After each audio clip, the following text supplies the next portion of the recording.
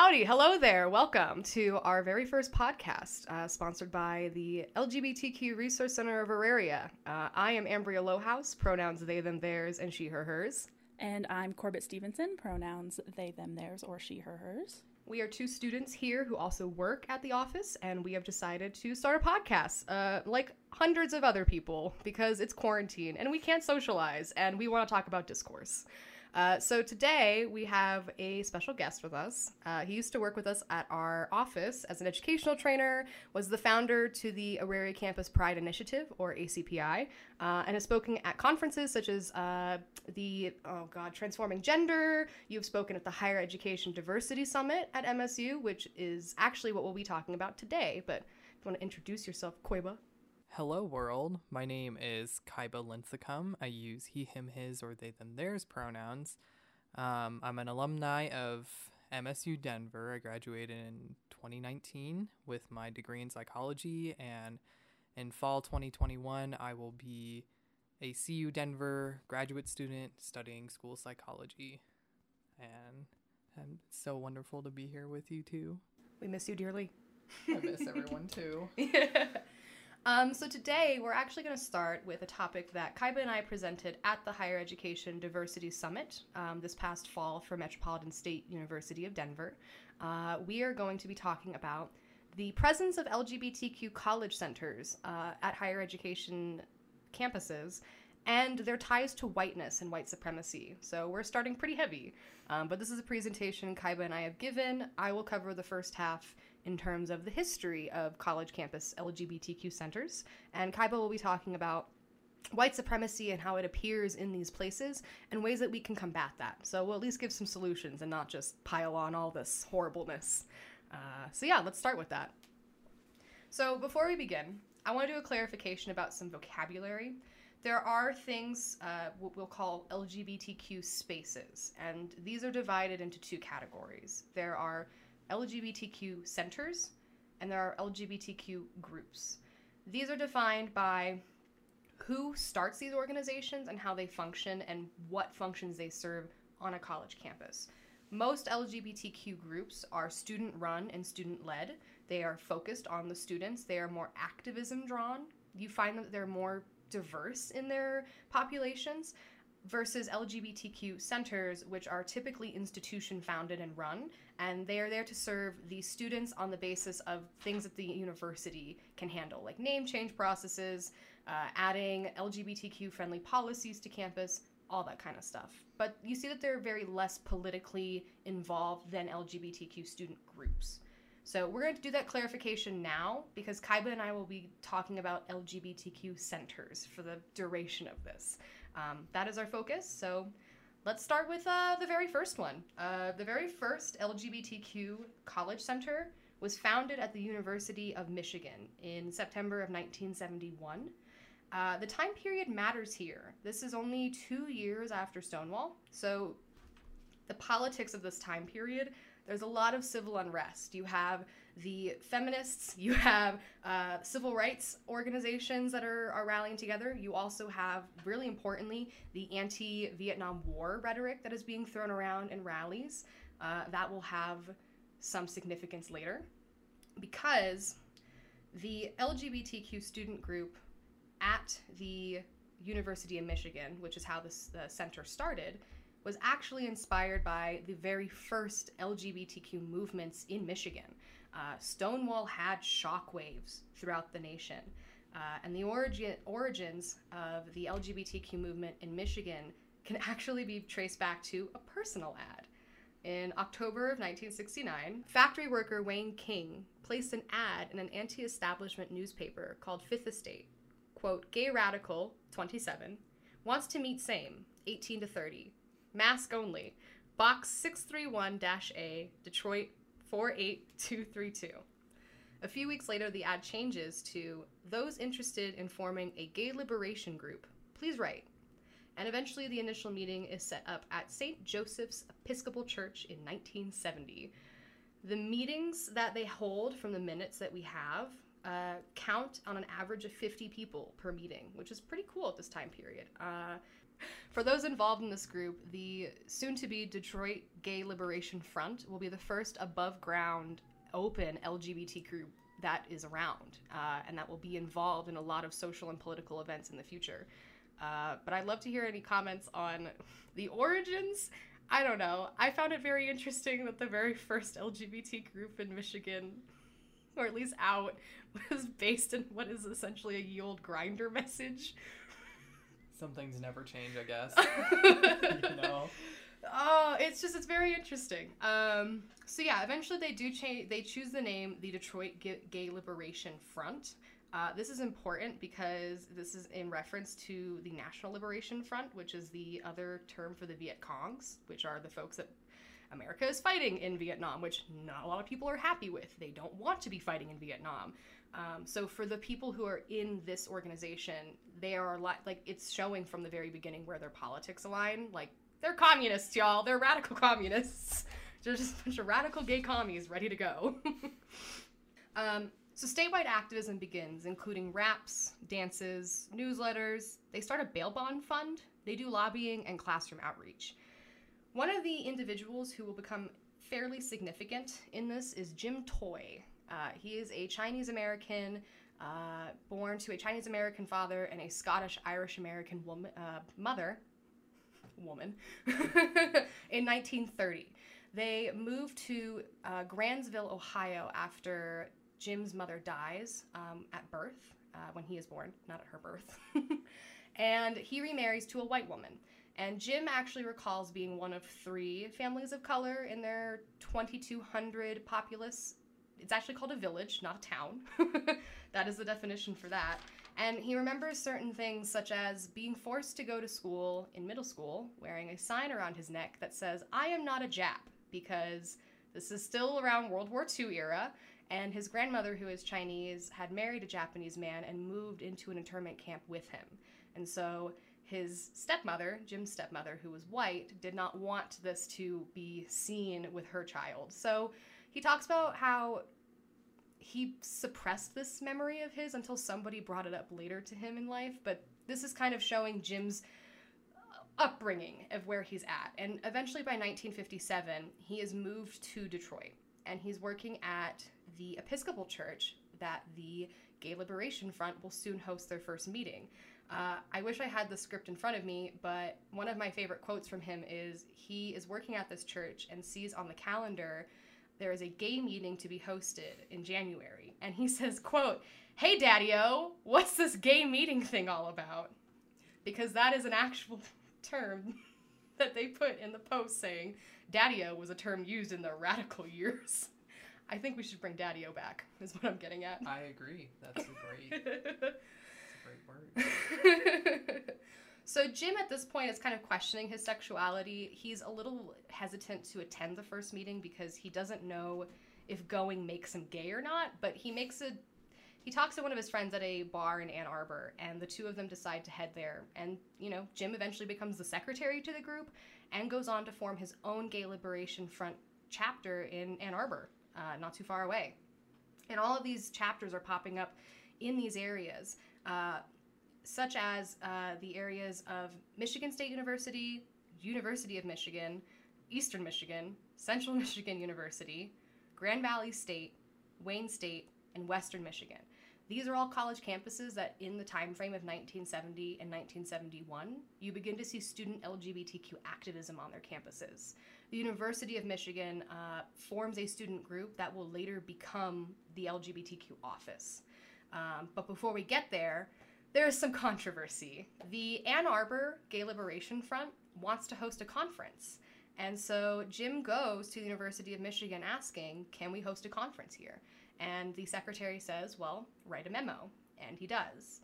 A few weeks later, they get a rejection from the president saying that this isn't an educational event and that there would be a requirement for a police presence, which most LGBTQ people did not want for their event. This is where things get kind of fun. There is a student leader on campus who, I won't say his name because he wasn't out at the time that he did this, and I don't exactly know his out status now, and I feel awkward naming him, even though other articles do. But he had the keys to the student activities building, and so he just let them in, and they had a conference anyways. And about 2 years later, the Gay Liberation movement, fun fact, the student group on campus, we're already seeing early headway into sanitization of language. They changed their name to the Gay Liberation Movement on campus because it was seen as less antagonistic as Gay Liberation Front. So it's starting. But GLM was prohibited from hanging up a banner at the Abbott Street entrance to their campus for Gay Pride Week. Word would eventually get back to them that the VP, Jack Breslin, did not want, quote, to advertise a club for men engaged in oral sex on my campus. I say quote, but apparently what he actually said was significantly worse. I just don't have any text from that one. So Jim Toy is still in this community. He's working with the Ann Arbor group. His significance comes up in April 15th of 1970 when there is a large anti-Vietnam War rally staged in Detroit Kennedy's Square. He becomes the first person to publicly come out as gay in Michigan. He is one of the speakers, and he makes the decision there to just come out fully. He's a little fearful because there are cameras, there are people there, there are news people. So once he is out, he is out. But he becomes a name of significance in the area. So much so that he is the one that will go and petition for a student center at the University of Michigan. And he gets it. He gets his center. He and one other person named Cindy become the gay male and lesbian advocates to this office. At the time when it's founded, it is quite literally like a filing cabinet and like a singular cubicle, if even that. That's the beginning of those centers. So Jim Toy and Cindy Gare are the first individuals employed at what is titled as the Human Sexuality Advocates at University of Michigan's Human Sexuality Office. That name will be changed to Lesbian Gay Male Programs Office, to Lesbian Gay Bisexual Programs Office, to today it's just called the Spectrum Center. And they offer a wide variety of different services, such as trainings and stuff for students and all that. It's interesting because their founding is somewhat similar to a lot of other college centers' foundings, including our own. Our office is actually the oldest LGBTQ college center in the state of Colorado. We were founded in the year of 1992. This was the year that Colorado passed Amendment 2, which permitted discrimination based on sexual orientation and gender identity. Colorado would be dubbed the hate state for the next 4 years until the Supreme Court struck down Amendment 2. So obviously students were upset and fearful, and they urged their universities to make structural changes to ensure the protection of their LGBTQ students. By 1993, in February, our office had been established with Sue Anderson as the first director. We are among the many centers that will pop up before and after the death of Matthew Shepard. His death is actually a catalyst for many campuses to institute spaces for LGBTQ+ individuals. Little rabbit hole, we could spend all day dissecting the events of Shepard's death before and after, and how his death seems to have had such a visceral reaction to those in and out of the community. I fully believe it has everything to do with him being a cute little white boy. Shepard didn't really have a lot of involvement in the community, yet became a martyr and an icon. But you have folks like Marsha P. Johnson, to this day, her murder has gone unsolved. Rabbit hole ended. As of today, we are an office that staffs about 8 students from UCD and MSU, and we have our singular director. Our day-to-day responsibility ranges from social media coordination, event planning, connecting students with resources on and off campus, and managing programming such as our queer and transgender people of color social group. So, what's important to note is the time period that these offices are being founded in. For the first office, this is 2 years out of Stonewall. The rebellion, the uprising, many credit this as a catalyst for the modern day movement. A new era has started for some, but not everyone was celebrating. Folks of color, trans and gender nonconforming folks, and women were being shoved to the wayside by white cis gay men who, due to their own privilege, were taking up a vast majority of leadership roles in these emerging LGBTQ activist and social support groups. An example I can give is that for all the good the Gay Liberation Front did in Detroit, in January of 1971, they staged a demonstration in 5-degree temperatures at the Murphy Hall of Justice. Most of the Black Gay Caucus left. they left in anger because the protest emphasized police homophobia while admitting the police racism in this ordeal. To quote one of the individuals, their contention was single issue. Let's only deal with gay questions. Well, that's a code word. What it means is, let's only deal with white gay male issues. Blacks and women realized what was being said and walked out, end quote. And this is reflected on college campuses. Leadership roles are primarily held by white cis gay men and only focus on issues relating to that population. Look how long it took the Center of U of M to properly address issues relating to trans folks and people of color. It's 20 years after their foundation. And so we fast forward, and you see this queerness as synonymous for whiteness. LGBTQ centers are institution run. The first directors of these centers are 100% chosen very carefully by higher-ups.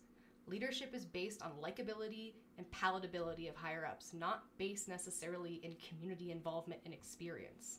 They don't want someone who will truly rock the boat. Understand how universities view diversity and inclusion. I mean, diversity programs are generally couched in a quote-unquote ideology of profits, which understanding and promoting diversity is justified as a means of reaching diverse consumers, developing consumer loyalty, and enhancing public reputation. Plus, there's an emphasis on this unique contribution that every individual and culture brings to a corporation, which is a common technique used to elide issues of power and privilege, and instead emphasizes employees' service to the institution as opposed to the other way around. There's a really great article by Jane Ward, which talks about whiteness in queer spaces, and she says that transformation of racial diversity from a substantive social justice concept to a signifier of profitability or good business has also highlighted the capacity of corporate culture, a realm still dominated by whites, to co-opt progressive racial discourses and put them to instrumental use. So due to a long-established history of LGBTQ spaces, in particular centers having white leadership instilled, these spaces become synonymous with whiteness. Programming focuses more on dominant racial identity and sexual orientation and gender identity. To quote Jane again, organizations do not operate in an institutional or cultural vacuum. Therefore, an analysis of white normativity in organizations must account for the ways that external norms produce rewards for organizations that have white normative cultures, and conversely produce constraints for those organizations that attempt to operate outside of a cultural framework that is familiar to whites. I mean, research has shown that those who access LGBTQ spaces on college campuses, whether center or student groups, are specifically looking for folks just like them to connect with. Bi men want to find other bi men. Lesbians want to connect with other lesbians. Folks of color want to connect with folks of color, etc. And when they cannot do that, they simply choose not to engage with the community anymore. Student activist groups historically have diverse membership on the basis that members understand a united political front is much more effective than separate activist efforts. LGBTQ spaces aren't focused on activism. They're just focused on fostering community for students. Thus, you get these silos of population. And then finally, there's something called patrimonialism, which is the distributing of resources based on personal ties. Many LGBTQ centers fall flat in terms of multicultural involvement due to staying in their own limited circles. So hopefully this is a good recap of this is the history of our offices and this is where we've gotten to ourselves. So how do we dig ourselves out of this, Kaiba? Good thing to know. This has a very simple, quick solution. Oh yeah, overnight solutions. We love those. We love how effective they are and how much they work. Right. There's no easy solution. I mean, I wish there was, but there's not, one quick solution for everything. Even though that sounds very nice. And I mean, this is going to look different on every campus you go to. Our campus is very unique in its population. I know this because I was a research assistant for a professor on campus for a semester, and I had to do a literature review, and, basically my professor told me, there's a lot of studies out there that you cannot generalize to the MSU Denver student population because we are not the same. And so a lot of solutions that are written in journal articles are not going to be applicable in a lot of cases. But there is one thing that a lot of college campuses have in common, and that is white supremacy. So what do I mean by that? I mean, there's a lot of ways you can define it, but the best way I can try and define it by the Challenging White Supremacy organization is: white supremacy is a historically based, institutionally perpetuated system of exploitation and oppression of the continents, nations, and peoples of color by white peoples and the nations of the European continent for the purpose of maintaining and defending a system of wealth, power, and privilege. End quote. And so that's kind of complex and really hard to dismantle because colonialism is baked into every facet of our society. But, you know, the thing I like about this definition is they point out that white supremacy is a system that is self-sustaining. And I think that's really important to understand. And when you understand how a system works, it becomes a lot easier for you to identify how you or other offices or structures uphold certain power structures, and that gives you a good way of starting to dismantle it. And, you know, it's not going to be like a one-person thing. It's not going to be like a group of college students do something to stop white supremacy. It's a very long process, and it's baked into our culture. And so it's going to be a very large person effort, and you have to, you know, think about it in different ways to take apart.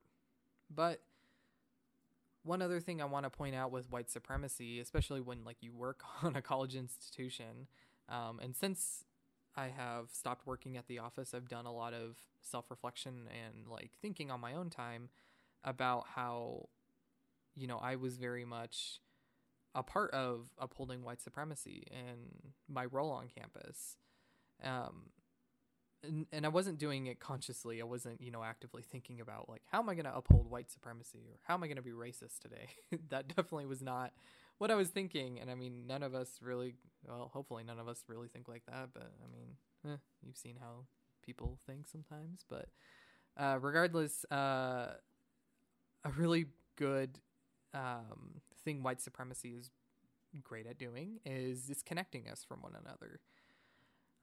And that makes a lot of us easier to control when we're singled out and we're thought of to be as independent and not as interdependent.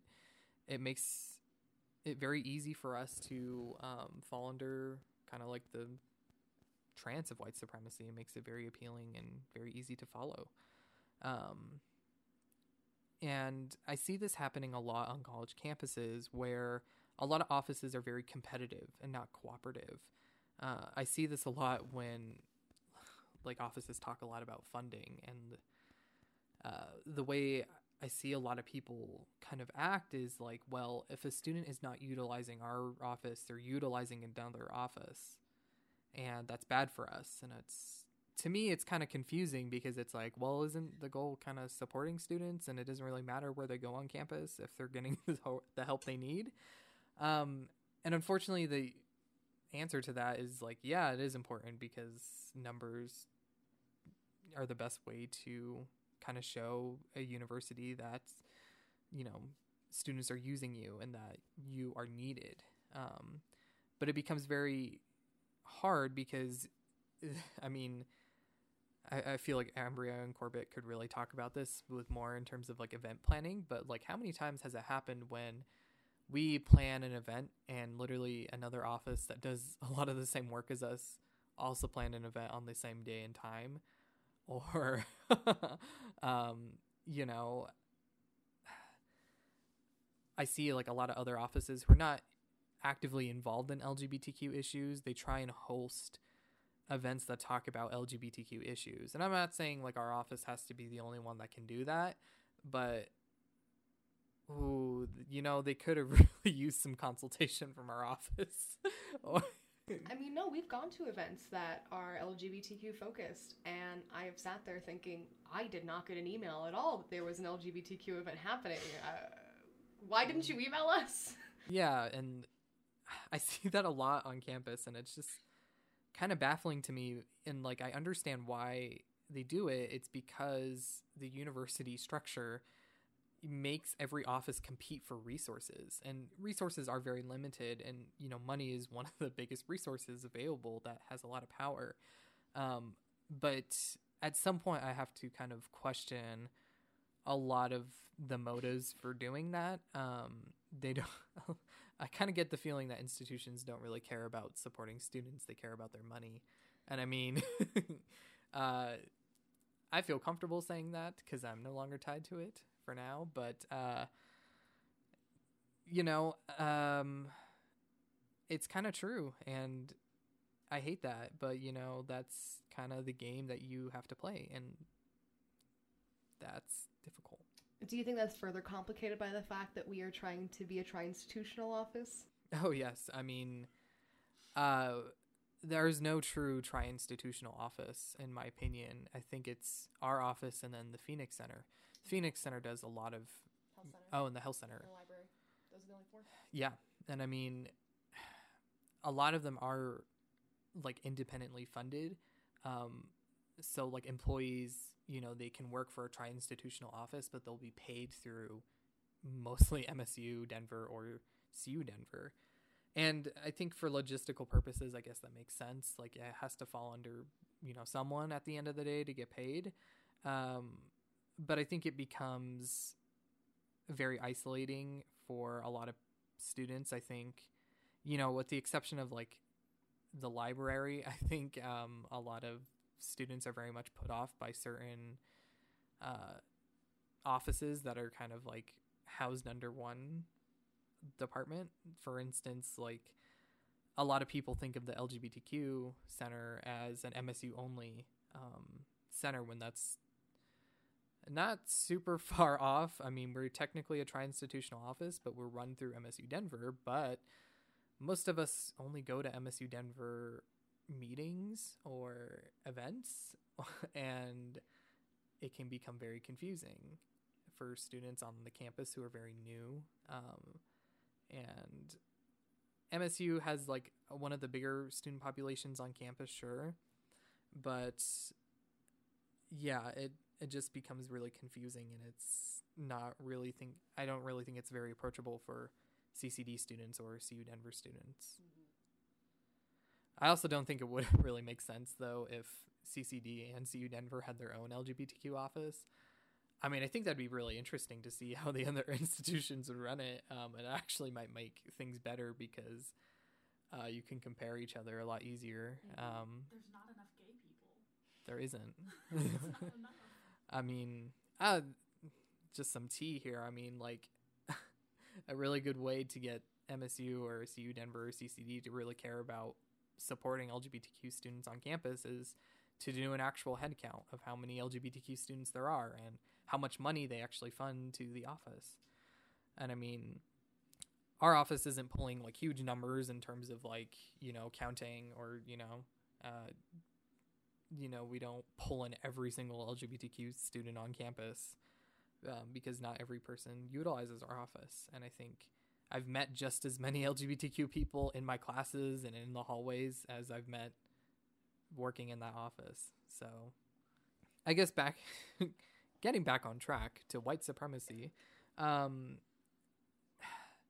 there's also a lot of things that come with white supremacy. The gender binary, heterosexism, racism, capitalism, Christianity, stuff like that. And all of those have their own kind of,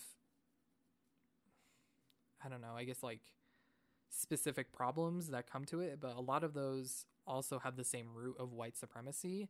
And I'm not saying if you just, tackle white supremacy, you can't focus on other things. You can obviously do that.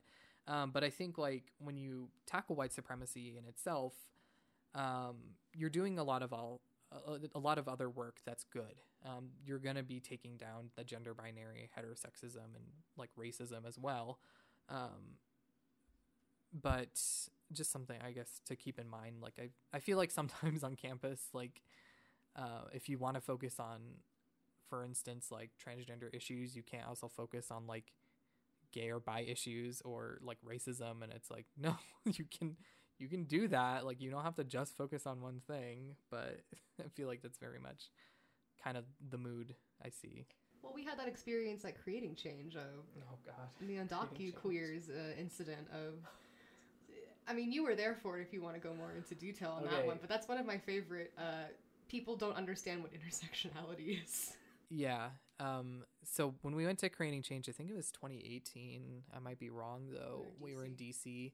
And if you were there, I mean, you might have had a different experience, but like this was mine. I was in a small group with 2 other people, and our goal that day, I guess, like for all the people at the like day-long institute, which was like the day before the actual conference, we went to speak to our representatives, and we didn't actually speak to them. We spoke to like their like secretary aides or something, and that was really interesting. I mean, it was kind of cool actually speaking to the representatives, but the last person on our like stop was a Republican office, and I can't remember exactly what we were pushing, like the names of the bills, but one of them also, like one of the issues that we could decide to stay on was like the issue with like undocumented people, and also kind of like that intersectionality with being LGBTQ and undocumented. And that's what my group mate picked. And this man was like kind of floored at the idea of that a person could be undocumented and also an LGBTQ person. Like, he had never thought of that or like considered that as like a person like who was existing in the world. And you know, I think, you know, that's very interesting because this person works like in DC and like does a lot of important things. So, but you know, yeah, I just want to point that out. Like, you don't have to just focus on one issue. I mean, if you if you have intersectional identities, that's, you know that, but a lot of people who aren't involved in that work don't know that. But I guess like I want to focus more on what an individual can do and what you can do in your own role. And I think a really big part of that is identifying your own sphere of influence and your social network. Who do you know? What can you actually impact the most? Is it your workspace? Is it like your classroom? Is it your friends or colleagues? All of us have our own kind of like sphere of influence that we can actually influence. And I think it can feel a lot more empowering and a lot more sustainable for you to focus on that, at least at first. And, you know, as you continue to do this work, that sphere is going to grow and hopefully become more impactful. But I think like a lot of us, especially in more progressive and liberal spaces, we get very caught up in thinking about systems. And I think that's very important. And we can't lose sight of that, but it also feels very disempowering sometimes. It's like, okay, you and your friends are up against white supremacy. Do something. And it's like, okay, I don't know. To me, it felt very disempowering at first, until I kind of started understanding, like, okay, well, you know, I can't talk to Donald Trump about not hating trans people, but, you know, I can talk to some professors who have said some very interesting transphobic things, and maybe that's a good starting point. And it kind of is. I think the more you can impact your surrounding community, the more kind of fulfilling and more empowering it feels to know that at least like within your community, you can actually change things. But, you know, once you've kind of identified your own sphere of influence, and, you know, hopefully as time goes on, it's going to grow and expand, you need to identify where you have the most impact. And you also kind of need to look at the population and the needs of that population, you know. And what I mean by this, and I'm going to kind of focus on like more campus related institutions because that's where I have the most experience, but I think you can apply this to a lot of other areas. You know, one thing I think it would be interesting to look at is, okay, a lot of universities are very much caught up on like the quantity of students who use them, but what is the quality of that? Is every student who's walking into your office actually getting help? Are they getting their needs met through your office? Is it worth their time to be there? I mean, I've run and helped a lot of events on campus, and I can't really say to what impact that had on that student, even if like they came for like 5 minutes for free pizza and then left. That's a number, but that number counts just as much as a student who like was really like changed from being in that event. And I think I wish university offices looked more at the quality of those relationships, because I think that is a lot more important in the long run instead of like quantity. You know, just doing a head count of like how many QTPOC students are there on your campus. You know, and I think there's a lot of logistical and like valid security reasons to not doing that. However, I think the pros of knowing how many students who are facing the barriers on your campus is really important to know. And there's a lot of ways you can secure that information. Just as, are you willing to actually do it? You know, you can gather focus groups of students. You know, if you know one QTPOC person, I'm pretty sure that they know at least one or two other people on campus who identify the same as them, who would be willing to at least sit down and speak. And, you know, actually compensate them for their time. Don't just be like, okay, here's a Starbucks gift card. I mean, that's fine, I guess, but, you know, actual money would also be helpful. Because a lot of time their experiences are very painful, and that takes a lot of emotional labor that's never accounted for most of the time. You know, ask alumni and other groups of students about their experiences. I think hearing from people on campus themselves is like a really great way to kind of gather information. And if you work in an office as like an admin person, a great way I think you can impact your own workspace is checking out white supremacy in the workplace. I don't want to place too much significance on this because I don't know, it can feel very difficult to unload and unpack. Like, I'm still very much unpacking my own ways I've upheld white supremacy in the workplace, but I definitely think it's worth at least a Google search for you to understand. And I mean, we can spend a lot of time on it, but I don't really want to, because the article was written by Tima Okun and Kenneth Jones and Daniel Buford. And it has practical solutions to check out. It's free online. There's 15 characteristics. I'm not going to go down all of them, but, you know, I think it's a great way to start, especially if you work in an office that doesn't necessarily face students, but you still uphold white supremacy, whether or not you want to kind of like admit it or look at yourself in the mirror. It's there. And I mean, you can do something about it. You don't have to just kind of be like, oh, well, this sucks, and just go with it. But next, I think, you know, after identifying all those, is starting to set goals for dismantling. And it's important to keep in mind oppressive structures are not going to disappear overnight. I mean, like, for instance, at, you know, CU Denver, you have the ability to like change your name and also have your pronouns listed. That doesn't mean professors are going to use your pronouns because they don't know what it means. So, I mean, there's a lot of having that change was great, but that's just kind of like one piece of the pie. There's a lot of other things there. Do professors know what pronouns are? Do they understand what it means when you misgender somebody in class? They probably don't. So you need to also kind of cover that area. And, you know, I think the key point to keep in mind is progress, not perfection. You have to allow for wins to be celebrated and move forward and build more momentum. for future structural change. You can celebrate the little wins, but don't lose sight of like the big goal. Okay.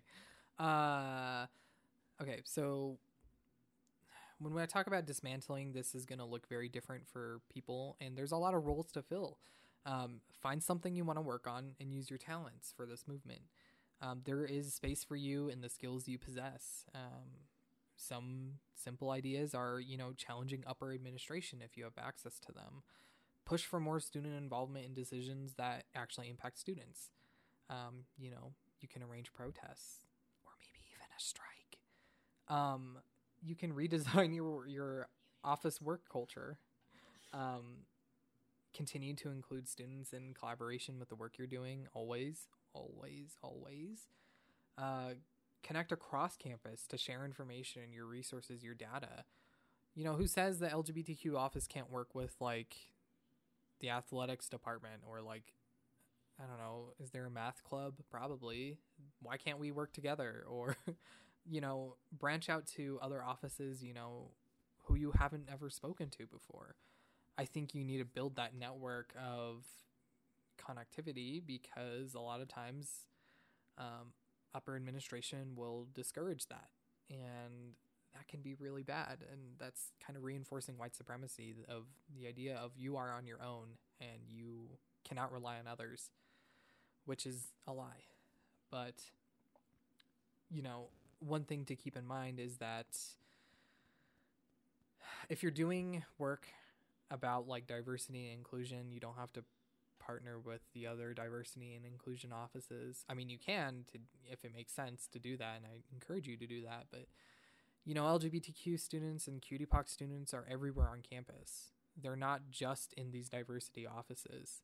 They want to have a career. They want to pursue their interests, and they're everywhere on campus. And I firmly believe that every office and every student organization should be focused on improving equity across the board, because they shouldn't have to wait until a trans person comes into their office to start caring about trans issues. That's just not how the real world works. But, you got to find your niche and you got to use your skills for what you find meaningful. Another way you can think about dismantling, though, is thinking about sharing the power. In white supremacy, the goal is keeping all the power in the hands of the few, and that can be very appealing and very attractive, because a lot of times we think that we know the best ways to fix all the problems on campus when, sometimes we're right, but sometimes we're really not. And I think you really need to, let student voices have a real impact on your decision making. Don't just, send out a survey and be like, okay, thanks for your feedback. You'll be entered for a raffle for a $5 Amazon gift card. Like, that's cool. I mean, that's a place to start, but I mean, I would be pressed to see how much impact that actually has on like your vision and your mission statement and the actual programs you provide for students. And don't just listen to the students who make their ideas sound very palatable, especially students whose identities are very palatable to you in upper administration. Include students who disagree with you. I think their voice is just as important, in taking their concerns seriously and using their suggestions, or at least really looking into them. But I also, doing this work for a while, doing some dismantling and also just being a person on campus, I've recognized that not everybody is really ready to do that. And I think it's important to include them in the movement, but in a different area. Not everybody is ready to dismantle barriers and challenge white supremacy, and that's okay. But you can't also just push people away because they aren't ready. I think it's important to have something called like a holding space where everybody there is encouraged and expected to be better, but just not in this moment. And I think a lot of times, especially now with social media, saying one thing out of ignorance will kind of like ruin you and flush your career and reputation down the toilet. And I think, there's a time and place for that, sure. But I also feel like if you never give people a moment to kind of consider their own actions, to not feel so judged and disconnected that they might be able to join the movement, in a way. And I don't know how to like best do this. I'm not an expert on it, but I do see it very often. And oftentimes you just need to give these people some time and actually talk to them, because they're people too. They just don't know. And, there's a lot of opinions about that, but at the end, I want this movement to be something everybody can benefit from, including people who don't even know that they can benefit from it. And it's not, and if you do consider doing something like a holding space, talk to other offices on campus, like, the psychology department or sociology, or, if you have a counseling center, maybe ask them about like, hey, how do you think about holding like a therapeutic space for people who want to actually get better at social justice? I mean, I think that's a great place to start. And I think you would attract a lot of people, because I'm pretty sure if you've worked in an campus office, you've met at least one person who really does not know anything about social justice, and they're involved and they want to be in, or they want to be really involved, but they just don't know where they fit in yet. And I think that place would be really good.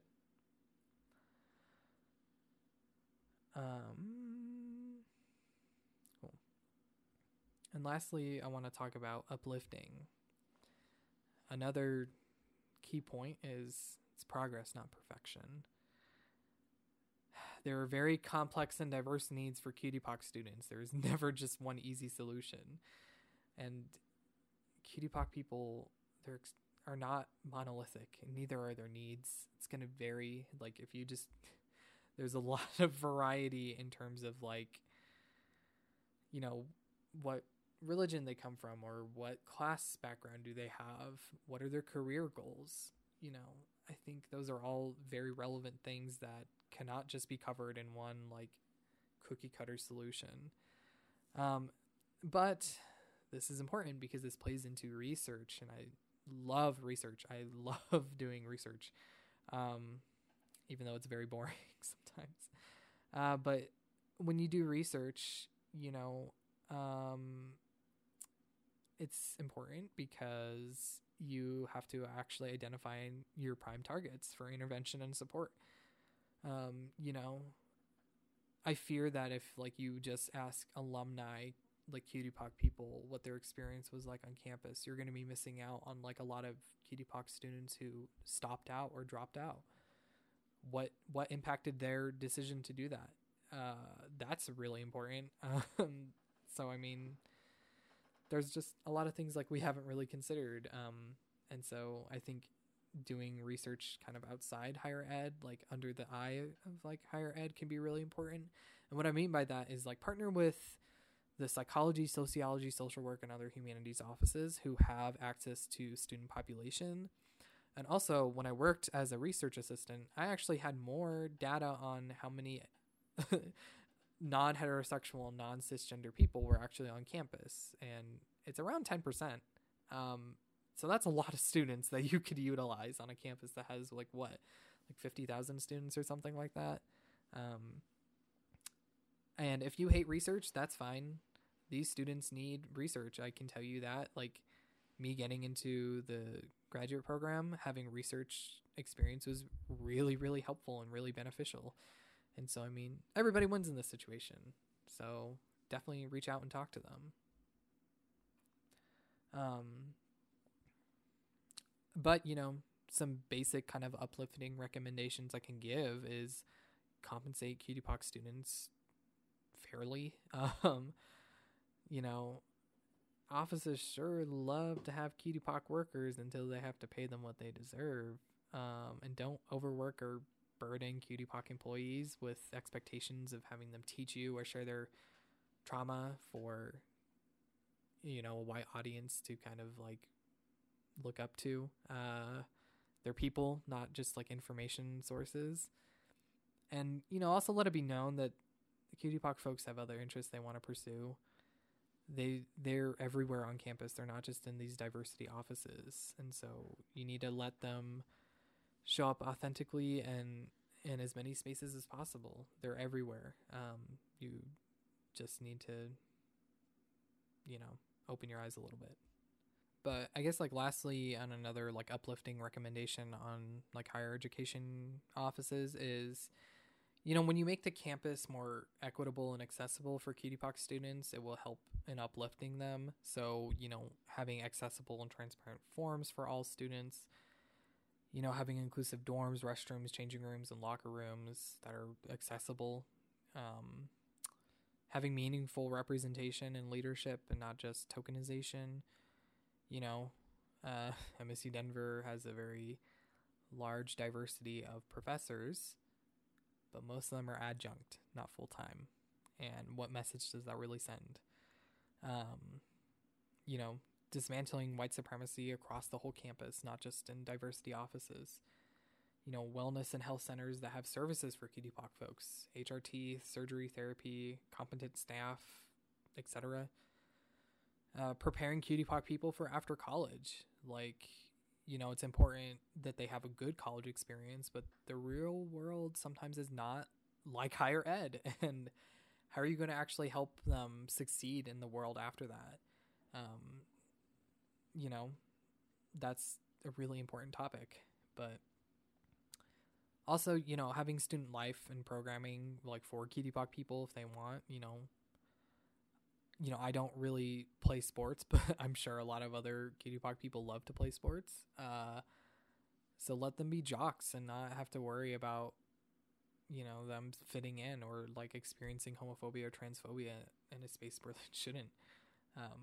But those are kind of some of the recommendations that I would have, given my experience and knowledge. And I'm going to be going back to higher ed, and I don't know if I'm going to be working on campus again, but, I'm going to make my presence known. So feel free to reach out to me. And I guess you wouldn't be able to see me because this is a podcast, but if you know what I look like, feel free to talk to me. I'm very much open to talking to anybody. Can they find you on social media if you're open to that so they can see your wonderful face? Technically, yes. I am a hermit online, and I have social media accounts, but I don't really use them. My email is a great place to hit me up. I'd love to grab coffee in person or virtual. In the description of this, you can put my contact info. That's what I would feel comfortable with. I'm on Facebook, and you can type in Kaiba Linthicum, but, I'm not really on it, so I might respond, I might not. But yeah, thank you for listening to us. Yeah, thank you for being here, Koiba. I love presenting with you, and this is in terms of first episode material, I'm why don't we just start from the beginning? Why are we even on this campus? Why is anybody on this campus? Well, first of all, none of us are on campus. You know what I mean, okay? Where's that meme of are you on campus? Not physically. Not physically. That's very true. I guess, yeah. I'd love to have more conversations with people about this, just because I think it's important to hear from a lot of different sides. I've heard a lot of very interesting things that have happened in other departments regarding, specifically transphobia, but also, homophobia is very rampant in other areas of campus. And I think we've done ourselves a disservice, sort of, by siloing ourselves in these diversity offices and never really interacting with other important offices that students are everywhere, and they use these offices, and chances are some of them are queer, so they're probably facing something. Do you have any questions, Corbin, about what we've talked about? No, actually. Did most of that make sense? For once in my life, yeah. I hope so. I hope whoever's listening, this makes sense to them. Thanks for listening to the first episode of the podcast that is sponsored by the LGBTQ Student Resource Center of Auraria. We'll come up with a name for this eventually. But till next time, see ya!